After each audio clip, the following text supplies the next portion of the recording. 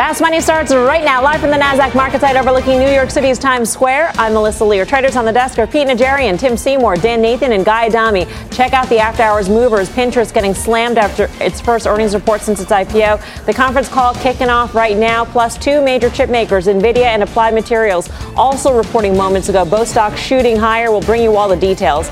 And Tesla coming to a screeching halt, nearing multi-year lows as Wall Street does a U-turn on the stock. It's now racked up 12 price target cuts from analysts just this month. We'll tell you just how bad things could get. But we start off with the concrete consumer. Despite all the headwinds, from trade tariffs to recession fears to soaring gas prices, it seems nothing has managed to knock down the great American consumer. And we saw more of that today. Walmart beating earnings estimates. We got some strong housing data. We saw jobless claims continue to fall. So as retail keeps rallying, is the consumer really the backbone of this market? How do you play it now, Guy? You have to ask Melissa about ZZ Top. What's ironic about ZZ Top? What is the irony of ZZ Top? Frank Beard is the one guy without a beard. One guy without Tremendous. Bravo. Can we do that took 12 years. When they do the thing when somebody gets something right? No cares. How about if you see, they leave me hanging. They're in the control room like, let's leave them hanging. Because they want you to proceed. And I am going to proceed with the show. How long have we been doing this show? Long time. Like almost 12 and a half years, as it turns out. Yep. First time, long time. First time, long time. But one thing I've learned is you can never bet against the U.S. consumer. It doesn't mean I think the consumer's in great shape, because quite frankly, I don't think the consumer's in great shape. If you look at delinquencies, they're going up. Auto loan delinquencies at 9-year highs. There are a list of reasons why the consumer should be basically tenting up, but they're not. And it manifests itself in one of two ways. They spend money, and look at MasterCard, Visa, all-time highs. We've talked about those stocks forever. And the fact that as long as the stock market, in my opinion, the ultimate barometer for consumer confidence, as long as the stock market keeps going up, consumers will continue to spend money. You saw this change October, November. They stopped on a dime. So as long as the market continues, the consumer's in great shape. Yeah, but real quickly, Guy, I mean, if you want to look at the stock market, let's look at retail stocks. They act absolutely horrible. The XRT, the ETF that tracks the retail, is down about 20% from its 52-week house. Look at your Home Depot, Pete. It literally can't get out of its own your way. Home Depot, Pete. It closed on the low today, down 8% in the last few weeks. Walmart's close was atrocious. It gapped up 4% this morning.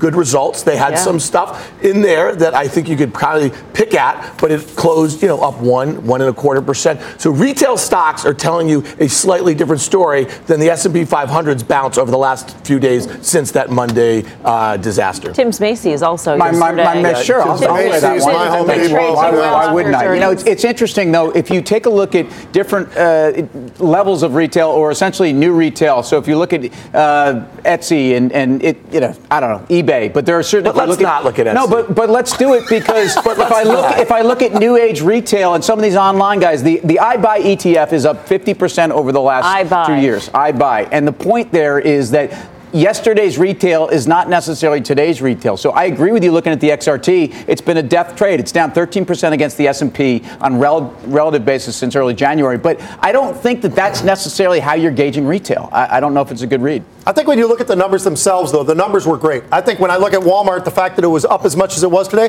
probably up more than it should have been. And the reason I say that is I just look at where it's trading on a PE right now, right? They do have some growth. The e-commerce growth was outstanding, 37%. You look at their transactional growth, 1%. You look at a lot of different numbers, and they were all very, very strong for them today. But the Home Depots of the world, Dan, let's not forget, this is now the time for them, right? I mean, this is Christmas in the springtime. That's what it is for Home Depot. So we'll find out in the next quarter how Home Depot's doing, because I think people are holding off right now. They're worried about the housing market in some cases. They shouldn't be. I mean, one of the things that I pitched a couple of weeks ago, or whatever, actually it was back in December, was Lennar. And the reason I pitched that one was it looked like the value was there. They've done a great job with acquisitions. They've done everything right. And now all of a sudden you hear and you see a great upgrade today of another one of the names in that, KB Homes. It's unbelievable how cheap these stocks still maintain where they are right now. And when they've got the rates where they are, I still think that there's plenty of upside for a lot of these home.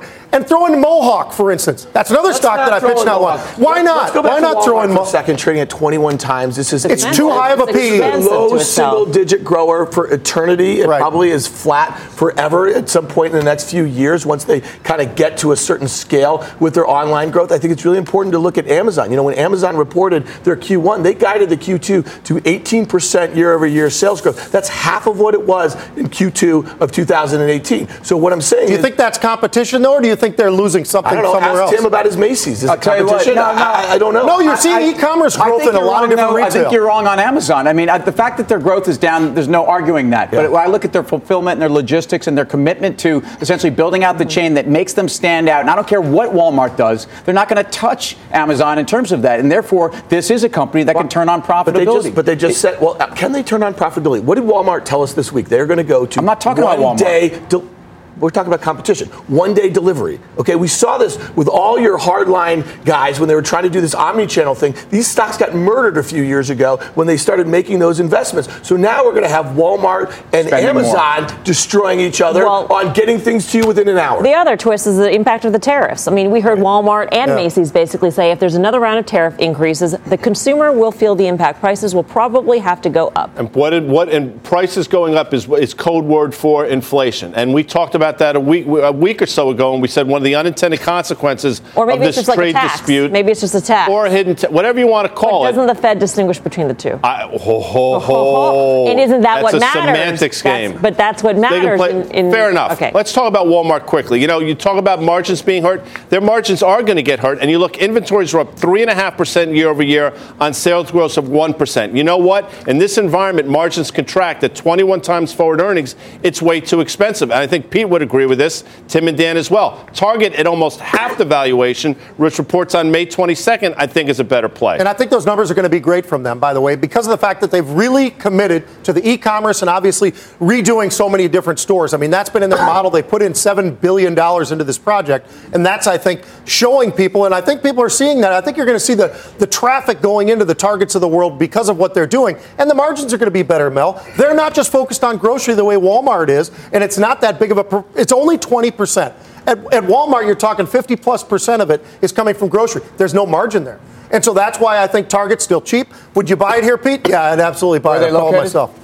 I happen to be in Minneapolis, Minnesota, downtown, right on Hennepin Avenue. Your pitches also. Yeah, I got to tell you, Brian Cornell, man, you are the man. Right. Look, the dollar is another side of this, though. If you think that there's inflation, actually, the strange thing about this is where the dollar is your friend. So the dollar should be actually offsetting a lot of this import price dynamic and the tariffs. I'm not saying that that's what you want, and typically we talk about a strong dollar being a problem for multinationals. In the case of the domestic story, that's really what it is. And if you look at the market perform today, there really was this bifurcation between what was outperforming was something that was more domestic oriented and things that felt like they were more in control of their destiny versus if you look at emerging, they were down. It underperformed the S&P by 150 bips today. And the dollar is a big part of that. Hey, Dan, I just looked just to correct you on one thing, though. Sure. I'm looking at Home Depot. It started the year at 172, and now it's 192. So it's not a lack of performance. Maybe recently it's pulled back. That absolutely is right. But from 172 to 192, that's not so bad. What did you correct me about? I mean, the stock. You said it's not doing anything. The last 2 weeks, and the market's bounced a few percent this week. It can't get out of its own way. So you don't believe in the idea that a rotational market is a good thing? I don't know. So you don't want to see rotation from one stock to another? When I look at consumer discretionary, not just MAGA, bro. I see Booking.com and I see Expedia down 15% from their highs last year. They haven't even sniffed them in this rally.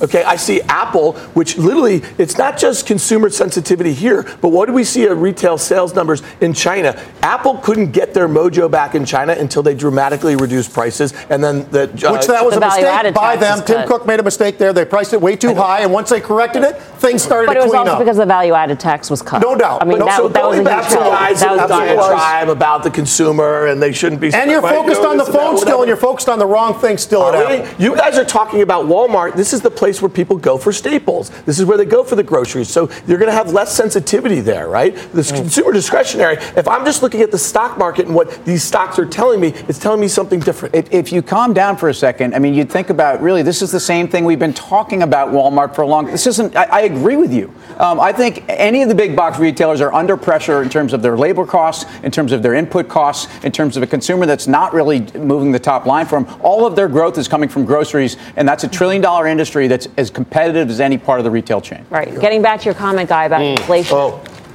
All this competition means deflation in terms of prices. Because of the competition. Yes. It keeps a year ago, I agree with that. But it keeps prices down. And you layer on top of that the fact that technology is such a huge driver. That's extraordinarily deflationary. But then you put on top of that the fact that this trade dispute, whatever you want to call it, it's not ending anytime soon, in my opinion. And I've been pretty steadfast on that. This is now May. This started in March of last year. And I don't think we're any closer than we were then. I would go as far to say we might be farther apart than we were then. Is it farther or further? Further. I meant to say further. Farther in distance. Right. Well, they're far away from us. That's true, but probably not farther. I mean, China and the U.S. haven't moved. It's further in the future. Anyway, well, if you're looking for a way to bet on the consumer, our next guest says there are 3 names to buy now. Let's go off the charts with Ari Wald of Oppenheimer. Ari, take it away.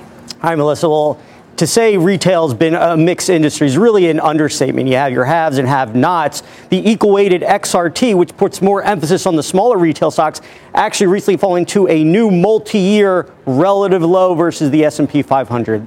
That indicates to us you want to bet on the larger cap, higher growth names in the Group B selective. I got 3 names for you. Along with those macro thematics, along with good charts, also all 3 rated outperform by Oppenheimer Fundamental Research. Let's start with the biggest of them all. Amazon.Klein had its decline in the 4th quarter. It based through the 1st quarter of this year and is now breaking out to the upside. We can see the 200 days starting to take a riser tilt. We see this as a resumption of Amazon's long-term uptrend. I think come next year, we're going to be talking about new highs for Amazon. Next one, Costco. Interesting about this one, came right up into its September 2018 peak. That was resistance. It's paused there, now starting to show some signs of starting to finally break higher. That's a sign of new buying demand. We see signals like that to add to position. This is really where the stock could start to accelerate higher. Good trend going into it. Costco, another attractive stock in that space. And finally, Ulta Beauty, ULTA. Brought this one back to 2017 to show that the strength we've had, specifically the March gap higher, that broke through multi-year resistance for Ulta. Typically, former resistance becomes support. We're seeing some consolidation there. That's healthy. More importantly, we think the next big move is going to come to the upside. More broadly, Ari, is there predictive natures to how retail stocks do when it comes to forecasting what the broader markets do? You know, whether we're talking about any of these offensive cyclical areas, retail, semis, small caps, banks, what's most important is that they participate in absolute terms, not that they have to lead relatively. In fact, so you could have a very strong market with retail especially underperforming. As long as they participate in absolute terms, and they are holding support. They haven't broken out yet, but they're participating. I think the market is fine. Like to see them get going a little bit more than they have, especially on the small cap side. But I think as a market tell, we're okay. All right. Ari, great to see you. Thank you. Ari Wald of Oppenheimer. Pete, which of the stocks do you like? I love Costco. The only issue I have, though, is I'm looking at that PE trading somewhere around 30. Seems a little bit high for me right now. So as much as I like them, and this has been a great run.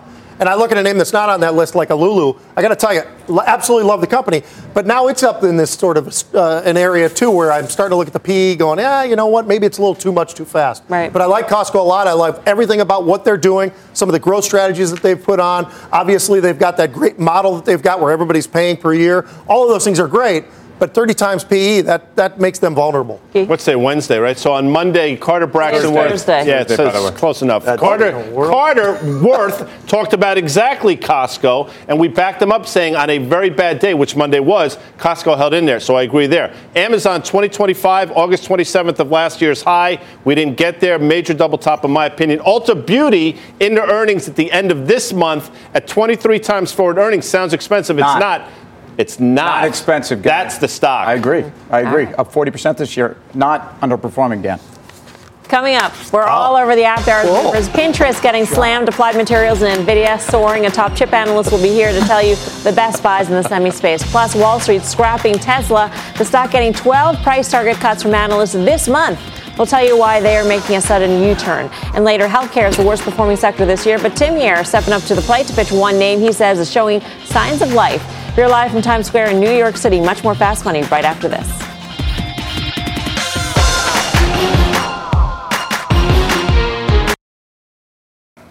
Welcome back to Fast Money. Tesla shares lower today after major shareholder T. Rowe Price unloaded more than 80% of its stake in the first quarter. This was revealed in an SEC filing. The rest of Wall Street also making a U-turn on Tesla. The electric automaker hit with 12 price targets this month alone. We're only halfway through. Evercore, RBC Capital, and Cowen among those tapping the brakes. Shares have really screeched to a halt this year, now down 31%, sitting at a new two-year low. So just how bad can things get for this stock? Pete. It could get worse. I mean, Danny Ives was out there. He was a longtime bull, right? And he all of a sudden jumps off. He says, look, we're not seeing the same kinds of demands. They're going to have to raise some money. The guidance seems pretty aggressive. I mean, there's all kinds of things out there. And obviously, 80% of a position being taken off by somebody as big as that, T. Rowe Price, that's a little bit of an ominous sort of a thing that people are really jumping off the ship. We haven't seen that type of thing at Tesla before. So I would be nervous, and I don't know why we can't test something closer towards 200 rather than going back. The kicker to the T. Rowe Price position reduction is that in the fourth quarter, they also cut their position dramatically. Yeah, right. So this is an 80% reduction of a position that was massively reduced, I believe, by 50%. Well, in fact, they've been selling on average 83,000 shares a day for the last 6 months. So someone got smart there and understood that this is a story that doesn't have growth, that has major balance sheet issues, that has major corporate governance issues. And by the way, right, I mean, Pete talked about demand. I think that may be the biggest issue here. So, leaving all that aside, it's interesting to me that the price action of the stock is very different now that you have essentially a retail base and you've lost the three biggest institutional investors. Don't forget about Saudi Arabia, which cut their position, and then Fidelity. So you have a dynamic here where for a while the stock was not responding to fundamentals. You talk about guidance, by the way. Do we still really expect 90 to 100,000 deliveries in the second quarter? I think that is incredibly off the mark. When I was a kid, I used to watch game shows. It's a long time ago. Did they have game shows? I'm going to make a point here. No, there's actually a station now that replays them. And one of my favorites was Press Your Luck. No whammies. Remember that one? No whammies. And I bring it up because Tim Seymour has been pressing his short on this stock extraordinarily successfully. Well done. He's going to hit a whammy?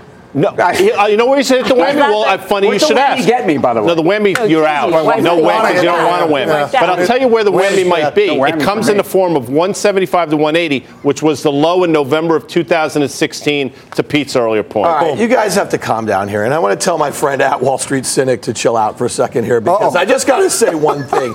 The sentiment has never been worse in this stock. It's pretty terrible right now. It's ground down. There's like 10 buys, 11 holds, 15 sells. Short interest is as high as it's been. It's almost at 30%. The thing feels like, what would we call it, Mel? A little bit of a... Coiled spring. Coiled spring. Just like trees don't grow to the sky. Stocks don't go... It's catching up with fundamentals. I don't... Okay, that's fine. Tim, I'm just calm down for a sec. You seem a little hyper. No, that's not me tonight. I think you're looking in the mirror, pal. Anyway, finish your thought, please. Finish your thought, because it's actually Everybody had a turn. Everybody had a turn. It's Dan's turn now. Yeah. Okay, go, Dan. The stock's down 40%. Short interest really high. Sentiment is atrocious. And it may be catching up to fundamentals, but it doesn't seem that stock has been trading off deliveries for some time. People are starting to discount it. I'd just say be very careful pressing your short right here.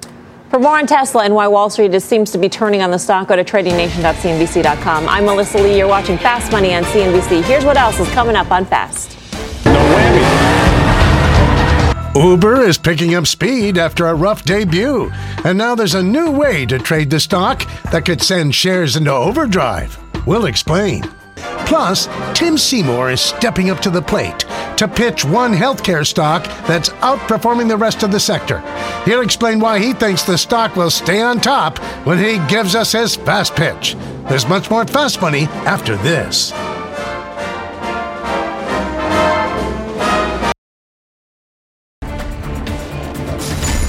Welcome back to Fast Money. Check out shares of NVIDIA and Applied Materials surging in the after-hour session. Let's get to Seema Modi back at headquarters with more. Seema. Melissa, strong guidance from Applied Materials and also talk about stabilization in NAND pricing is enough to give a lift to shares, which are up about 6% in after hours. The company also said that the semiconductor industry, while 5 years ago, smartphones drove the majority of semiconductor capital investments, that is quickly changing with AI, the big data era becoming new drivers.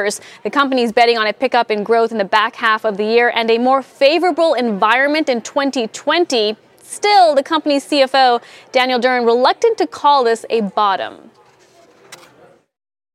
In Q2, Applied delivered solid financial results in a challenging environment. While we're still not ready to call the bottom of the semi-equipment cycle, I believe our industry thesis is very much intact. New demand drivers are taking shape. Now, on the topic of China, when it comes to China domestic spending, the company says we're in a great position and expect we're going to maintain a very strong share position in China. Speaking of chips, Applied Materials not the only company reporting numbers. NVIDIA also reported better than expected results. Shares are up by around 7% in extended trade, and that conference call is about to start. Melissa, for now, back to you. All right, thank you very much, Seema Modi. Let's get the trade on this.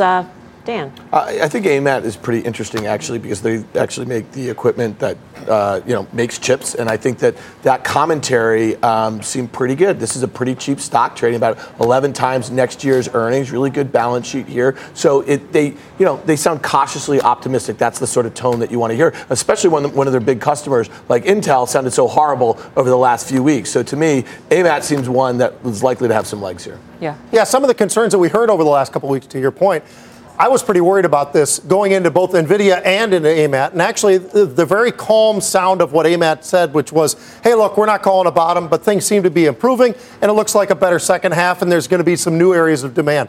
Those are pretty positive things, Mel. And so because of that and the inexpensiveness of the stock in AMAT's case, I don't know how you wouldn't want to own some of these different names in here. Yeah, I have to say, I mean, NVIDIA, which looked like it was caught in this high multiple, downdraft of a lot of the semis, really delivering on terms of GPU revenue. The PC touring demand is there, very much there. And this is even without crypto, as we talked about yesterday on the show. That was a big reason the stock fell under pressure. But their core business is alive and well. Matt, you saw the margins hang in there, which I think is very important. 11.5 times forward earnings, to Dan and Pete's point, extraordinarily important. The fact that the third quarter guide wasn't a disaster, as a matter of fact, they sort of tweaked it higher, I think is really good. So at $44.50, being that this was a $63 stock in March or so, despite the fact that it's rallied significantly, I still think there's room to the upside. I think the most important thing that happened in chips today was that the reaction to some of these names that have exposure to Huawei. You saw Xilinx down at 7% or something like that. That stock, your stock, has been killed off those highs. You made a great call back now at 89 See, when it's wrong, it's mine. When it's wrong, it's yours. I think it'll be mine. really interesting to see if these stocks can bounce back with NVIDIA and AMAT tomorrow, and if it was just a one-day blip. All right, for more on of a breakdown into NVIDIA earnings as well as AMAT, let's bring in Mitch Steves, equity research and semiconductors analyst at RBC Capital. Welcome back, Mitch. It's great to have you with us. Yeah, thanks for having me. Are you comfortable, or would you be comfortable at this point saying the worst is over for NVIDIA? I would say the worst is over probably the data center side. I think luckily this was in print. I think the expectations for gaming were too low.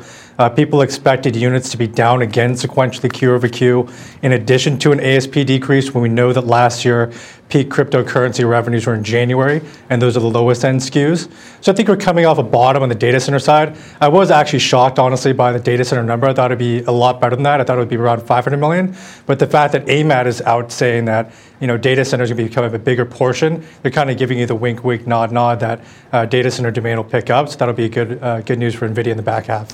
AMAT's guidance in terms of, well, I don't want to say guidance, but what they said about not being willing to call the bottom right now of the semiconductor capital equipment cycle, it sounded almost like they see sort of the end in sight. They see the light at the end of the tunnel. How do you drive that with the other data points that we've seen so far from this sector?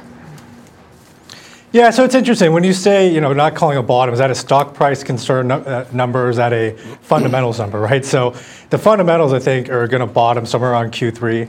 That's been our call since the beginning of the year, but I think the stock already bottomed back in January. So essentially, if he's saying that it's going to bottom sometime at the end of the year, people are not going to do the math and try to time it out for an extra quarter, so they're probably going to work higher from here. I think the most important thing that actually came up in that call was the fact that he said 2020 is probably up, and so now your EPS number for 2020 becomes de-risked, assuming that Q4 comes in and is not down dramatically year over year. Does the AMAT and what they said on the call, does that make you more bullish on certain other semiconductor stocks within your coverage universe? Yeah, that makes me double down on the same bets we're starting at the beginning of the year. I'm doubling down on AMD. I think people still don't understand that from a technology perspective. They're going to gain a lot of share from Intel, in my opinion, because people have looked at performance per chip at all times, but really the key metric now is performance per watt. That's the entire reason why NVIDIA saw their data center go up, because while the GPU uses a lot of power consumption, the reason why it's actually useful is because it does better calculations per watt. And so if you were to buy a high-end Intel server, your cost when you use the electricity, very similar to something like crypto mining, when you use the electricity, you're spending $45 million more on electricity when the total server cost was $10 million. So you could quite literally give it away for free. People are still going to choose AMD. Hey, Mitch, quick question for you. Pete Najarian, Mellanox, the Mellanox Technologies, was that the right move? Did they overpay? How do you feel about that acquisition? I feel like it was a little bit of a defensive move, but it wasn't a move that they did that damages the core business. Essentially, by getting Mellanox, they pushed Intel out of the way. I think the most telling thing was the fact that the slide deck NVIDIA put out there was only 9 pages, right? So basically they said they came in, they topped Intel's bid, and in order to do that, they pushed them out of the data center even more. So they're going to highlight the fact that Intel's data center business is in decline, and that's probably why they did it. So I think it's a good acquisition. I don't think it's a game changer. Probably adds somewhere around 40 cents to EPS in 2020. But again, it's more of like an add-on versus a structural change to the business. Mitch, Synopsys into earnings, I think, on the 22nd. Interesting, 25 times forward earnings, huge move already. Do you stay with that name? It's one of your favorite picks, I believe. Yeah, it's still our top pick. I think that people get kind of drawn into the whole AI, 5G, IoT, throw in every single buzzword you can. And what people don't realize is you can't make a single chip without Synopsys or Cadence.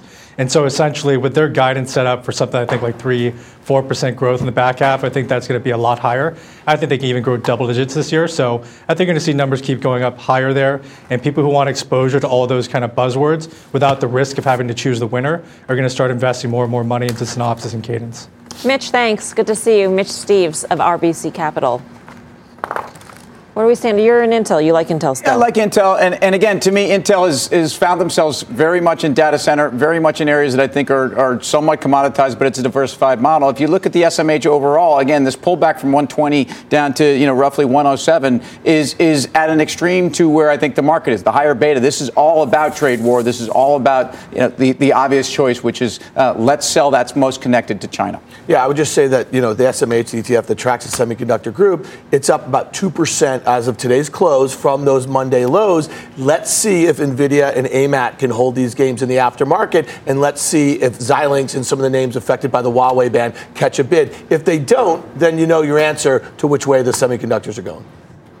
All right, let's get a check on our other earnings movers as we head to break. Pinterest getting slammed after its first report as a public company. We'll hear from the CEO. And speaking of new IPOs, check out Uber, nearly round-tripping from its IPO price just a week ago. And a new way to trade the stock could put it on the route higher. Those details in Fast Money returns.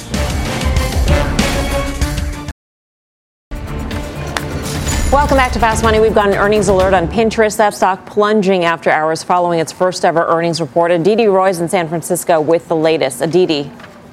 Hi, Melissa. Shares are down more than 15% after hours upon a big earnings miss after being up as much as 8% before the close. Let's dig into these numbers now. Analysts were looking very closely at the number of users. The company reported 291 million monthly active users. That's up 22% year over year. However, that's a slower rate of growth than the 37% in 2017 and in 18. Those refer to global users. If you're looking at the U.S. only, monthly active users grew only 6% this year.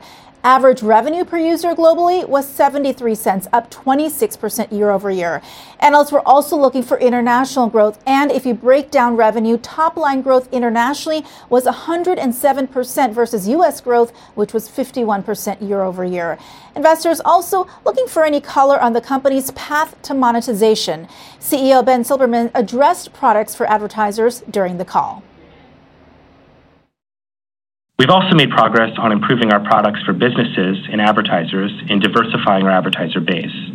We've doubled the international markets where we serve ads. We've streamlined retailers' ability to upload their catalogs to Pinterest, and we made video available for all advertising objectives.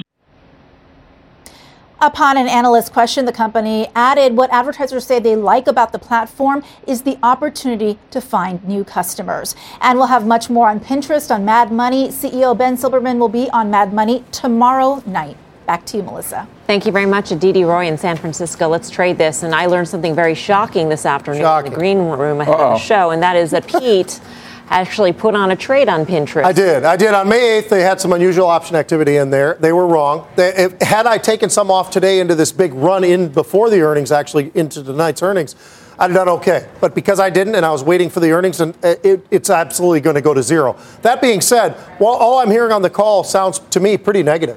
I mean, the growth rate slowing, 22% down from 37%. That's a pretty massive drop, actually. So I think there's a lot of different concerns right now for Pinterest. I would stay away for now. I think they've got to prove it to us now that they can grow that user base much faster. And the U.S. losses, that's the part that's very concerning. Only growing at 6%, that's pretty pathetic. Should we go to you, or are you going to have the same reaction as you had to Etsy? Well, I mean, listen, Etsy. I got a little trigger. Yeah, Tim said Etsy, and it was like I actually would put Pinterest as new retail. And one of the things that we were talking about going back last month to Google, one of the things that's really hurting some of Google's advertising growth is Amazon. People are going there and they're starting to search. So I actually think Pinterest is a really very unique property, and for the very reasons that they're talking about. So if you're telling me that monthly active users are declining, we've seen this before. We've seen it in Snap. We've seen it in Twitter. It's a really tough slate, or a tough way to go right out of the gate to nail it. The good thing is the stock was up 50% from its IPO at $19, a little more than a month ago. So to me, I don't know, it probably bangs around between somewhere in the 20s. Yeah, I mean, I just think the monetization is the biggest issue right now. It's not about that we don't see a company making money. It's about when are they really going to tell us what the margins can look like in the future when we finally get to it. It's a $16 billion company on a lot of promise. I don't think you need to touch it either. All right, from an earnings debut to an options debut, Uber options trading for the first time today. So, Dan, what'd you see? Yeah, really interesting action today. 56,000 or so options traded, a lot of short-dated calls trading.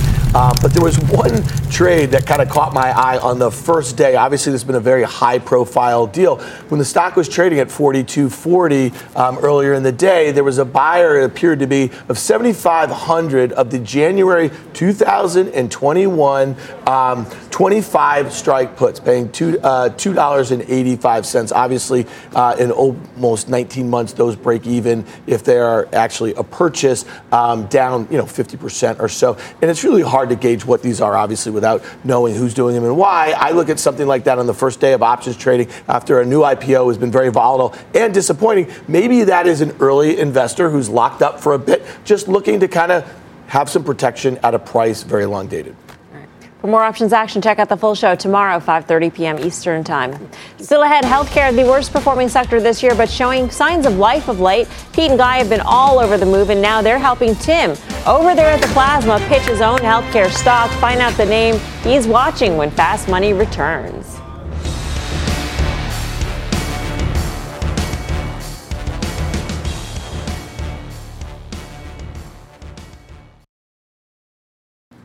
Welcome back to Fast Money. Healthcare showing signs of life today and following the rest of the market higher. The sector, though, still the worst performing sector this year, up only 2% year to date.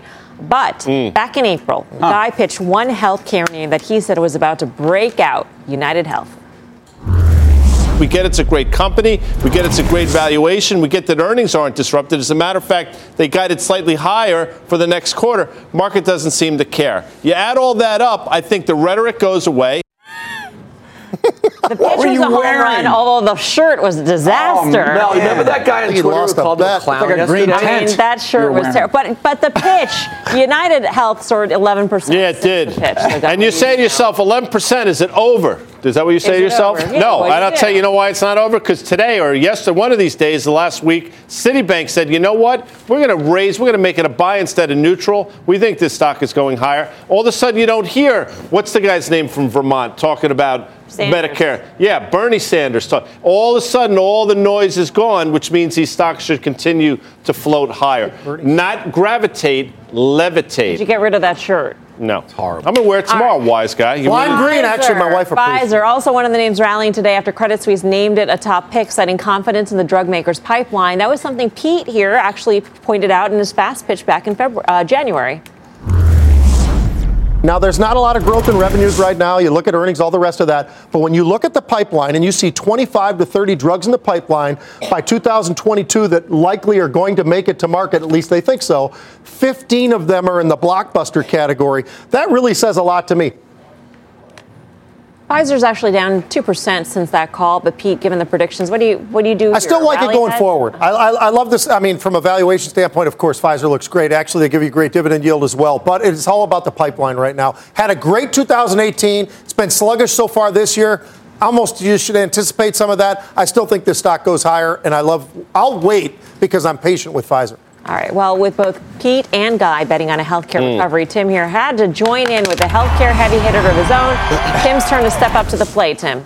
I am stepping up, Mel. And Johnson & Johnson is a $366 billion company that's underperformed the sector this year. And let's talk about why. I mean, most of that really is a function of the talc scare. They just had a pharma day. And I want to underscore that the pharma side of their business is probably the most interesting part. That's the part that, to me, will be trading somewhere north of 6% in terms of a CAGR. I mean, top-line growth. Relative to their peer group, that's the best growth you have in this sector. That, to me, immunology, oncology, these are the places where their pipeline is very, very full.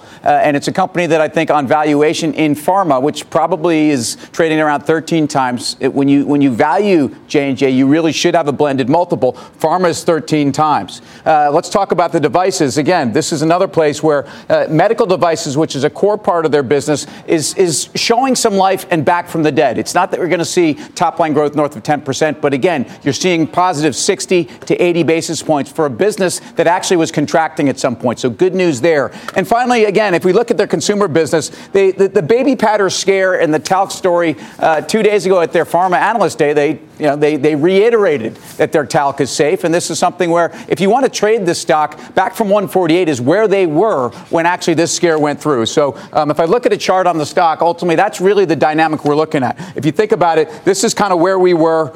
Look at that. I almost drew a pretty good circle. I'm not even a technical guy. So you follow that, and then ultimately this is where you went. And from this point, actually, while they've been underperforming the sector, this has actually been the best chart of the group. And it's a function of this that you're getting that underperformance. So to me, obviously 148 is where resistance is. On a sum of the parts, actually, I could make an argument this is a $160 stock right now. I think the street is somewhat mixed on the name, and rightly so.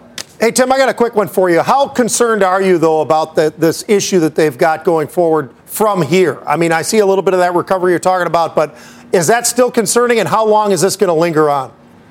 Look, I think that the market obviously acted first. Johnson & Johnson, their reputation certainly has been reliant upon their place in keeping our babies safe and everything else related to the consumer side of their business. So I think they're going to have to earn the trust back, although, again, I don't think they're going to tell you that they did anything wrong, and they're holding steadfast to that. I think it's the pharma business that really is the part that you have the drivers. All right, no more questions. It's time to vote. Are you buying Tim's pitch on J&J? Guy Adami, what do you say? Well, this is what I put on my board. Tim won't like this, but I put the Mets lost because the Mets lost, and I can't stand the Mets. But I'll say this, I do like it because it's not just a pharma company. Medical device and buy it, even though they had the sack. Yeah, but I had to point out. So yes, I like it. I think it should, for a guy win should trade higher. All right.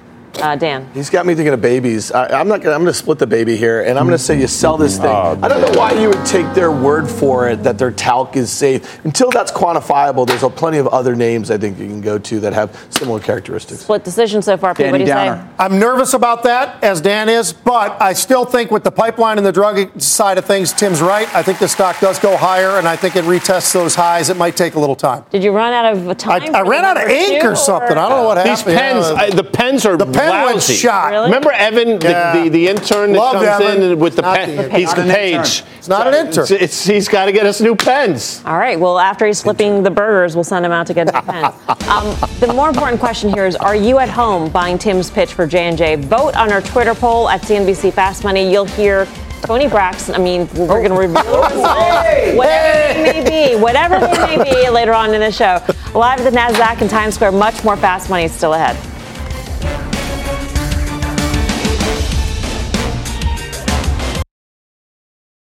Welcome back to Fast Money. We've got a news alert on Luckin Coffee pricing its IPO. This company considered a rival to Starbucks in China. Leslie Picker's back at headquarters with more. Leslie. Hey, Melissa. Luckin Coffee pricing its IPO at $17 per American depositary share. That's according to a source close to the deal, or two sources close to the deal. That's at the top end of the range it had been marketing to investors. I'm told they also upsized the number of ADSs they plan to offer investors, now 33 million, up from 30 million. So at that price point, along with a private placement by Louis Dreyfus, the Chinese coffee chain will raise about $614 million in the deal. That price also implies a market cap of $4.2 billion. Now, Luckin's losses are about double the size of its revenue, $241 million in losses compared with $125 million in net revenue. More than $100 million of that comes from sales and marketing expenses and discounts to get more customers in the door and drinking their coffee. The name Starbucks did not make its way into Luckin's F1, but it remains Luckin's largest rival in China. Luckin says in the filing that it plans to be the largest coffee network in China in terms of number of stores by the end of 2019. Its products are offered at a steep discount to Starbucks's. Luckin was founded only a year and a half ago, but has already grown to more than 2,300 stores. It's that scalability plus the potential opportunity of converting a primarily tea-drinking nation of 1 billion people to coffee that's behind the investor demand. Melissa. All right, Leslie, thank you, Leslie Picker. There are differences, though, between the two, even though they're compared to each other, because Starbucks is the only. First of all, Luckin's footprints are generally smaller. A lot of the locations don't have any places where you actually sit down, unlike Starbucks' footprints. And also, they're completely cashless stores. So they really are catering towards this new sort of millennial coffee drinker, doesn't use cash, uses the phone to pay, swipe and go, carry it away. And there you have your coffee. It's considered a tech company on some level, especially if you think about how the IP was pitched. And it's a company that, if you think about year over year for the first quarter growth, I mean, has absurd growth, right? It's almost 40 times year over year growth based upon the first quarter. So that's what people are tapping into. They're tapping into Chinese demographics. It makes a lot of sense. Obviously, culturally, the question is, can they do the China coffee culture better than a U.S. company can? It's very possible. I think right here and now, this is, again, one of these names that people are going to be watching because it looks like another one of these unprofitable unicorns. Right. But at the same time, when you take a look at the IPO landscape, there's a scarcity value to Luckin in that it's a play on the Chinese consumer, and we haven't had the opportunity for an IPO to play the Chinese consumer in a long time. Not for too many U.S.-based companies, I just think it's pretty interesting given the dynamics between this trade war that we're in right now. We have Chinese companies tapping into our capital markets, getting our investors to subsidize their coffee drinking over there. That being said, to beat a U.S. company. To beat there's something funny about all that, right? But it is this massive opportunity, I think. I don't know. Do they drink coffee over there? I mean, like, that's the thing. Yes, they do. Yes, they drink coffee. Starbucks has been there for 20 years. Yeah. And there was a Starbucks in the Forbidden City, but it recently changed to Luckin. There you go. Starbucks. There's so much. Forbidden City. Well, first of all, a cashless coffee place where you can't sit down is not really my cup of tea. No pun intended. But Starbucks, well done. Starbucks reported at the end of April. I mean, it was an okay quarter. It wasn't a great quarter. Comps were okay. Everything was okay. At 26 times forward earnings. Do you want to buy Starbucks here in the wake of this competitive landscape? I say no. I say you take profits. Bill Ackman is. So you probably should be. I would say this. The scalability is interesting, right? But the losses are also very interesting. I think people have to focus on that. So if this thing's getting priced on the higher end, I think you can be very, very patient about this whole thing. I wouldn't be jumping in. Very much like Lyft, very much like Uber, I'd be a flipper right out of the gate. Yeah, I think Starbucks to me is a name you can buy based upon their valuation right now. All right. We do have a quick programming note. You can catch Luckin Coffee's CFO tomorrow on Squawk Box before the stock begins trading. Up next, we've got the final trades and the results of our Twitter poll. There's still time to vote, so do so. We're back in 2.